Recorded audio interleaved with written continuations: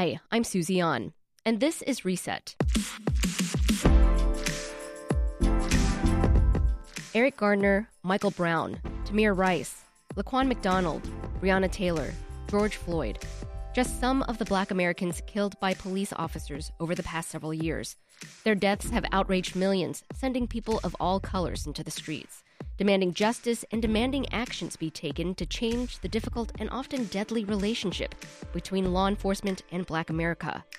December 4th marks the 51st anniversary of one of the most notorious police killings in history. It happened right here in Chicago, when Chicago police, in what's now most often referred to as a murder, killed activist, organizer, and local Black Panther leader Fred Hampton and fellow Panther Mark Clark as they lay in bed sleeping. Justine Tobiash is in charge of WBEZ's archives, and she recently unearthed a broadcast we did December 4th of 1989 that takes a deep dive into the death of Fred Hampton. So we're doing a few things here. We're celebrating WBEZ's past, we're remembering the life and death of Fred Hampton, and we're highlighting the grim parallels between 1969 and 2020, when Black Americans were killed by cops and people took to the streets demanding change. Here's the original report put together by Carol Gray with help from the Pacifica Radio Archives. We always say in the Black Panther Party that they can do anything they want to us. We might not be back. I might be in jail. I might be anywhere. But when I leave, you can remember I said with the last words on my lips that I am a revolutionary. Fred Hampton, 21-year-old chairman of the Illinois Black Panther Party, shot dead by the Chicago police in a pre-dawn raid on his apartment 20 years ago today. Peoria, Illinois Panther leader Mark Clark was also killed.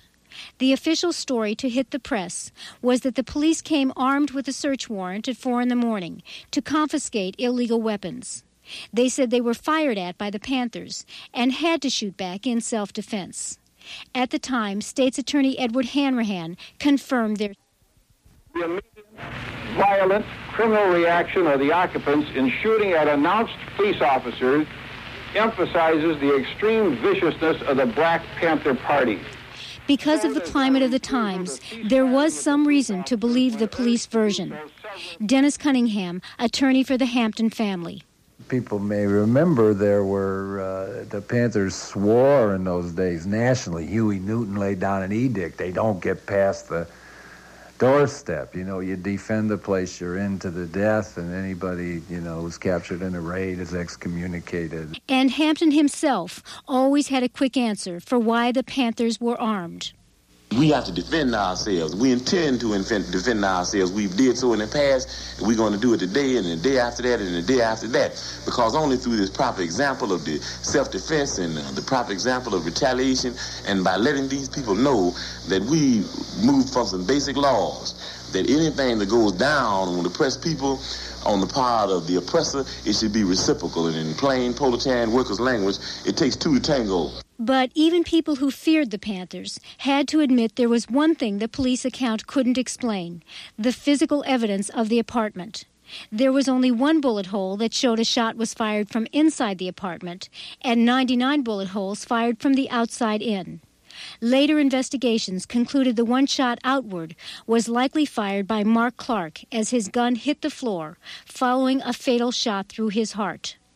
Flint Taylor, another attorney for the Hamptons, tells what happened when the police inadvertently left the apartment unsealed following the raid. The Panthers organized tours to go through the apartment and to show everybody what had happened because, of course, Hanrahan was saying that it was a shootout and the Panthers had initiated it. And the Panthers brought the community, thousands and thousands of people paraded through that apartment in the next 10 days or so, and they showed them where the bullet holes were, and they showed them the bloody mattress, and they taught, and it was, just that in itself was an incredible educative experience. The public outcry in Chicago grew loud enough to force the police into taking extraordinary steps to defend their actions.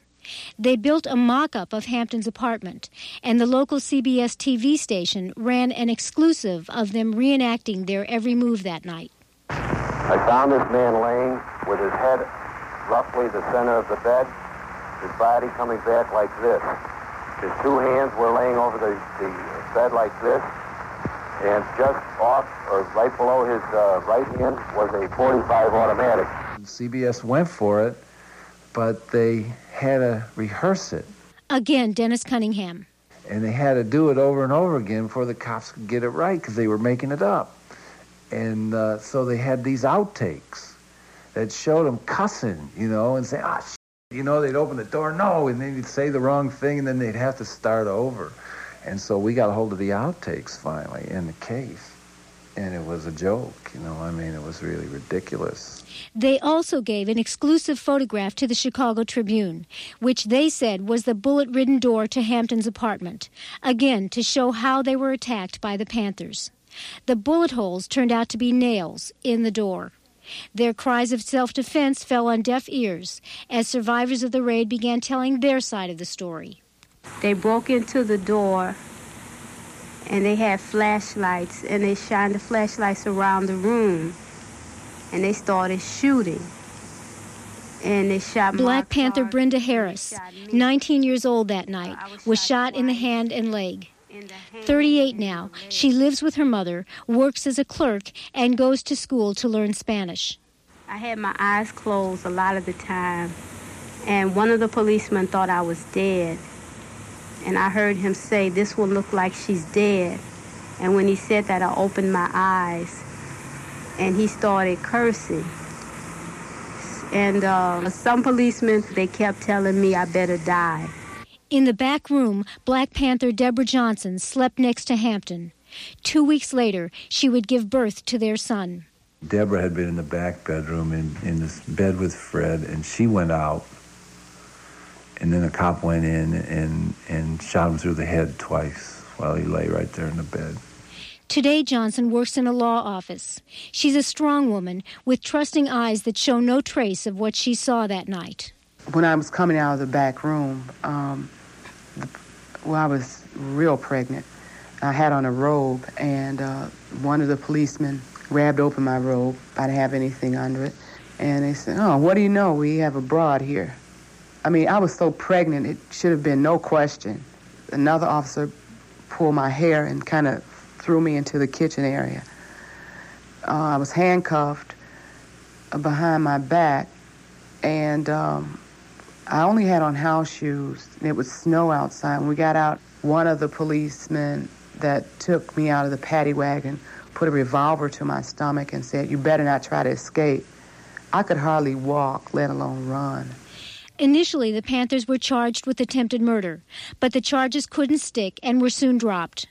The survivors then turned the tables and sued Hanrahan and the police for violation of their civil rights and the wrongful deaths of Hampton and Clark. During the trial, evidence surfaced that shocked the country. Rather than being the isolated act of an overzealous police force, the raid was part of an FBI program designed to, quote, neutralize black militants, who Director J. Edgar Hoover thought were a threat to the country. Subpoenaed FBI documents revealed that the purpose of the covert counterintelligence program, COINTELPRO, was to eliminate the possibility of a black messiah. Dennis Cunningham tells how COINTELPRO worked. It was, sow discord, write false letters, he drop hints that people are snitches and informants, set them up for criminal arrests, work with the local police to try and get them busted. And I mean, there's a tremendous literature in those files of how elaborate an operation this was, how many people and how much energy and resources from the FBI was devoted to, and how Hoover and a whole echelon of top dogs were completely consumed with it over months and months of time. I mean, it was the flow of paper is staggering. Hampton, although not named as a possible messiah, was considered such a threat. He was a rising star, and the national press was starting to focus on him. The following interview was with a member of a New York-based video documentary group.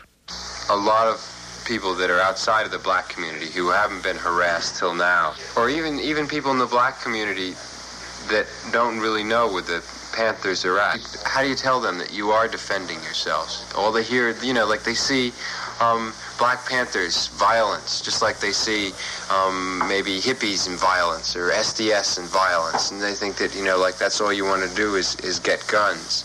What kind of, like even an education program, what are the Panthers into as far as that? Black people in the ghetto don't have to be educated. I know that, but like there are people, a lot of people who should be, and maybe you could, like get to those people. Are you trying? I don't think there's anybody trying any harder and in their attempts of being any more successful than the Black Panther Party. We're out there every day and educating. People learn by example. I don't think anybody has an argument with that. I think that when Huey P. Newton said that people learn basically by observation and participation, I think that everybody caught on to that. So what we're saying very simply is that if they learn by observation and participation, then we need to do more acting than we need to do writing. And I think the Black Panther Party is doing that. That we didn't talk about a Breakfast for Children program, we've got one. We're not going to tell you how many kids we intend to feed in Chicago. We're feeding 3,000 to 4,000 every week already, and I don't know how many all around the country. We're not talking about beginning to think about treating people free when they need medical services. We opening a free health clinic in the city of Chicago in less than 3 weeks. These are the type of examples that people can relate to.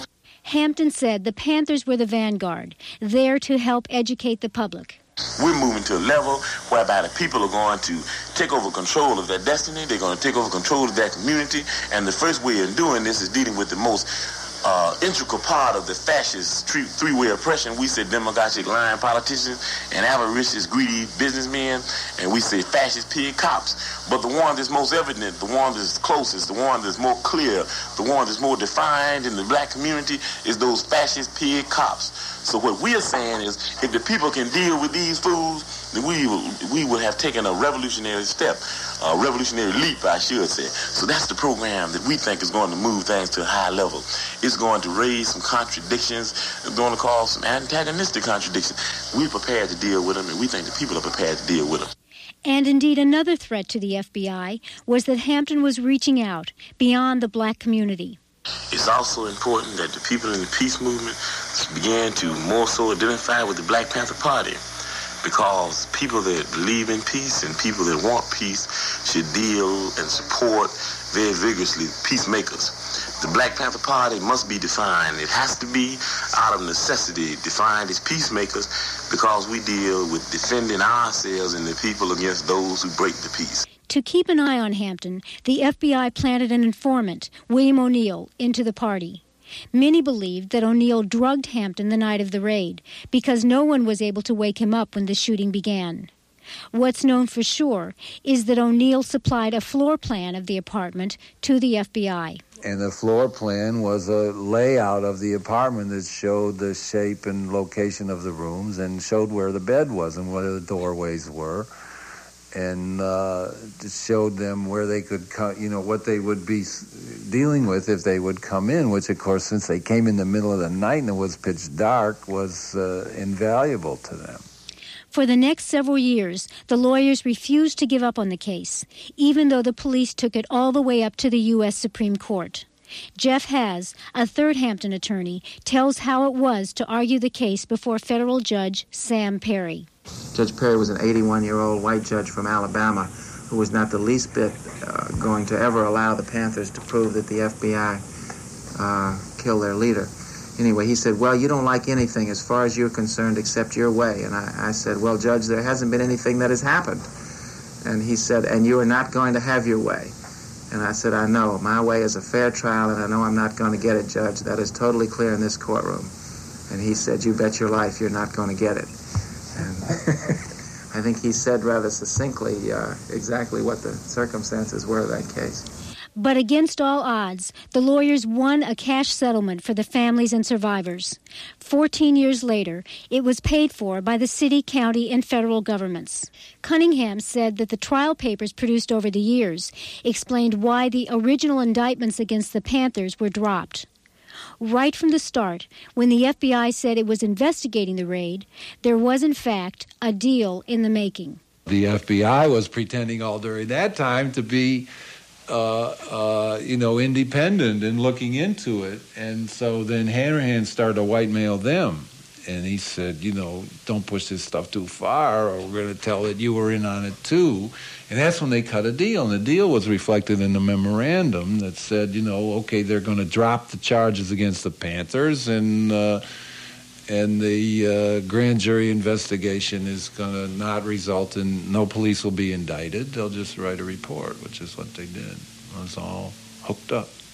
According to Cunningham, everyone felt vindicated in exposing the FBI, even though they weren't able to prove that the federal government actually intended to kill Hampton. The involvement of the FBI in setting up the raid was totally intimate and indispensable, particularly in the provision of the floor plan. And the intention of the FBI to neutralize them is undeniable. So, what's the difference? When you get to heaven, you find out the truth. The men who might already know the truth, the police, Hanrahan, and the FBI, refused to be interviewed. 20 years later, many see Hampton's death as not just an accident of fate, but a deliberate act. Again, Flint Taylor. And on December 4th, the Tribune and the papers were talking about a shootout and that kind of thing. And then you see the Boston Globe last month when they were talking about Huey Newton, they talk about the Hampton case and they talk about the murder of Fred Hampton. So at least we have, that is a palpable change in the way history, and that's some kind of almost mainstream history, not just movement history, views the event. So what's the legacy of that bloody night that silenced two angry young voices 20 years ago today? I think that there are a lot of people who have a lot of respect for Fred Hampton. Bobby Rush, alderman of Chicago's 2nd Ward, was Minister of Defense back in those days. He said of the many things Hampton's death did, one was to change the face of Chicago politics. Rush said the black community, once willing to vote Democratic no matter what, turned its back on the Democrats after the raid. If indeed Fred had not sacrificed his life, then the political victory of Harold Washington certainly would not have existed. Because as a result, and as a response to Fred's murder, the black community defeated Edward Hanrahan, the state's attorney, who was one of the fair-haired boys of the Democratic Party. Certainly some had indicated that he was going to be the person who would replace the original Richard Daley as mayor. And the black community rose up and defeated Hanrahan when he was up for re-election. And the black community has not been shackled to the Democratic Party since.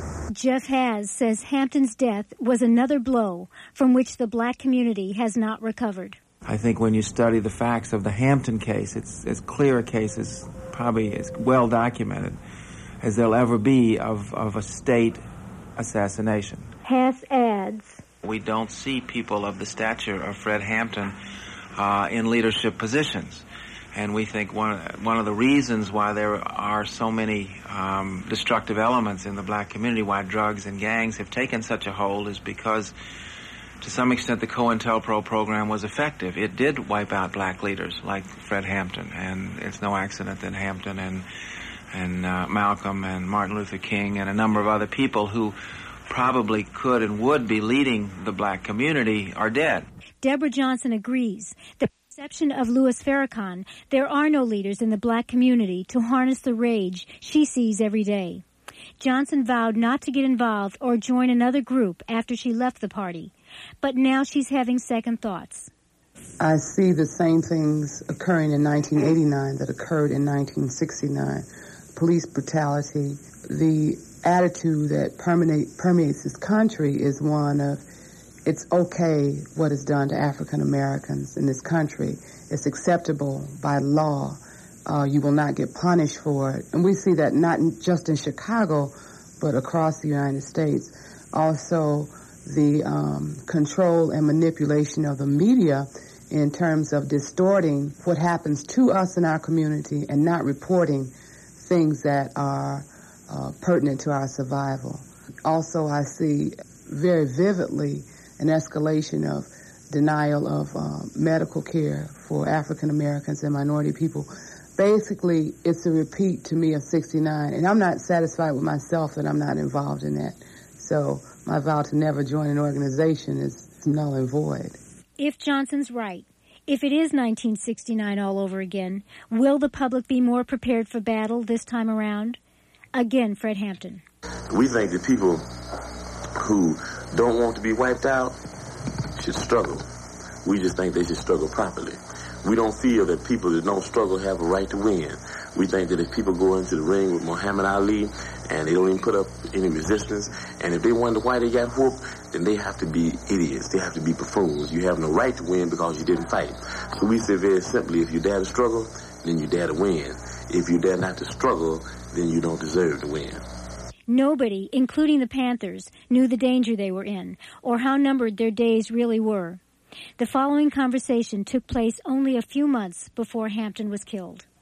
We're not worried about them killing anybody because I think they're about tired of wiping out power. They wiped out Martin Luther King and they wiped out Malcolm X, you know what I mean? And they wiped out all these people, and these people were produced. So I think that in the near future you'll see programs initiated by the government that they'll probably have the CIA protecting people like us.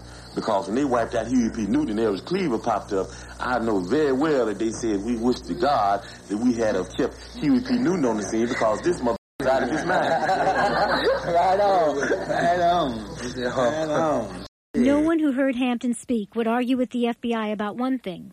He was a powerful voice who was hell-bent on leading his people, from his early days in the NAACP to his brief life as a Black Panther. I believe that I'm going to do my job, and I believe that I was born not to die in a car wreck. I don't believe I'm going to die in a car wreck. I don't believe I'm going to die from slipping on a piece of ice. I don't believe I'm going to die because I got a bad heart. I don't believe I'm going to die because of lung cancer. I believe that I'm going to be able to die what I was in the things I was born for. I believe that I'm going to be able to die high off the people. I believe that I will be able to die as a revolutionary in the international revolutionary protest struggle. And I hope that each one of you will be able to die in the international protest revolutionary struggle. Why don't you live for the people? Why don't you struggle for the people? Why don't you die for the people? Black Panther leader Fred Hampton, shot dead by the Chicago police 20 years ago today. For WBEZ, this is Carol Gray.